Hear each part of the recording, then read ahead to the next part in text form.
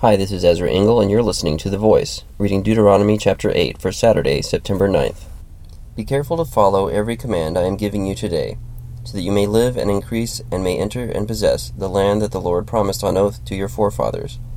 Remember how the Lord your God led you all the way in the desert these 40 years, to humble you and to test you in order to know what was in your heart, whether or not you would keep his commands.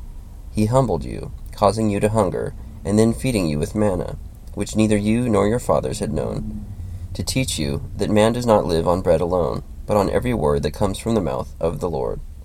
Your clothes did not wear out, and your feet did not swell during these 40 years. Know then in your heart that as a man disciplines his son, so the Lord your God disciplines you. Observe the commands of the Lord your God, walking in his ways and revering him.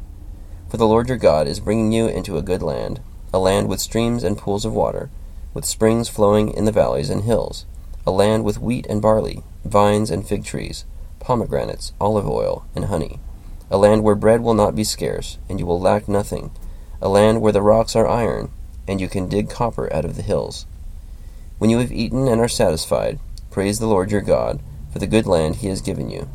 Be careful that you do not forget the Lord your God, failing to observe his commands, his laws, and his decrees that I am giving you this day.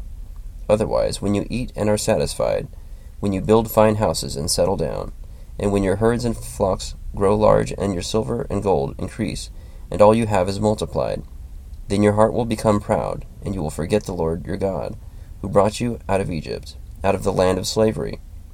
He led you through the vast and dreadful desert, that thirsty and waterless land, with its venomous snakes and scorpions. He brought you water out of hard rock. He gave you manna to eat in the desert, something your fathers had never known, to humble and to test you, so that in the end it might go well with you. You may say to yourself, my power and the strength of my hands have produced this wealth for me. But remember the Lord your God, for it is he who gives you the ability to produce wealth, and so confirms his covenant, which he swore to your forefathers as it is today. If you ever forget the Lord your God, and follow other gods, and worship and bow down to them, I testify against you today that you will surely be destroyed, like the nations the Lord destroyed before you. So you will be destroyed for not obeying the Lord your God. Deuteronomy chapter 8. So God is reminding his people not to forget him, not to forget all the things that he's done for them, and not to pridefully look at yourself and say that you produced wealth for yourself, because it's God that gives you the ability to produce wealth. Thank you for listening to The Voice.